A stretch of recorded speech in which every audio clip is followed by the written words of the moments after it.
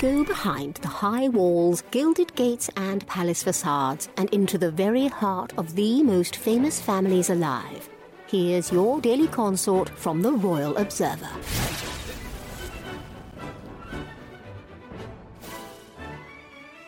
Prince Andrew was stripped of his Her Royal Highness status in 2022 after his sexual assault accusations and connections to Jeffrey Epstein were made public.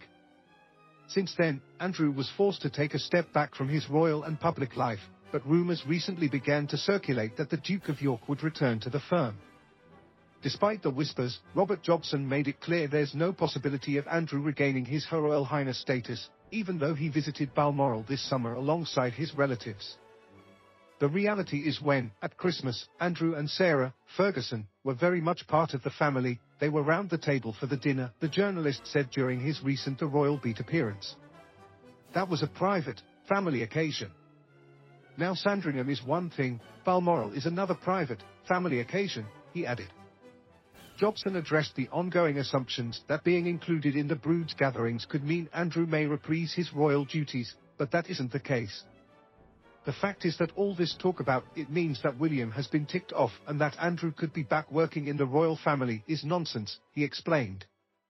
It's not going to happen. He's in deep freeze.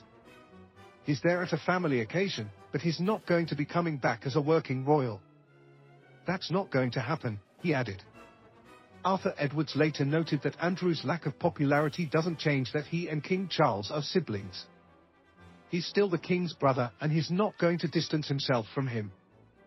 But he's taken away everything he possibly can, he added. The Royal Observer previously reported that both Andrew and Prince Harry's positions outside of the firm are permanent.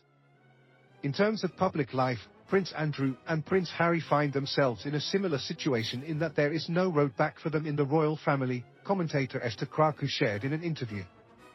Krakow said the two ousted royals' appearance at Charles' crowning was just a nod because it was the most important event. King Charles clearly understands the public and knows the public has no appetite for the likes of the Sussexes or Prince Andrew, she explained. It would be completely ridiculous if they return to the royal family. Most people want their titles removed.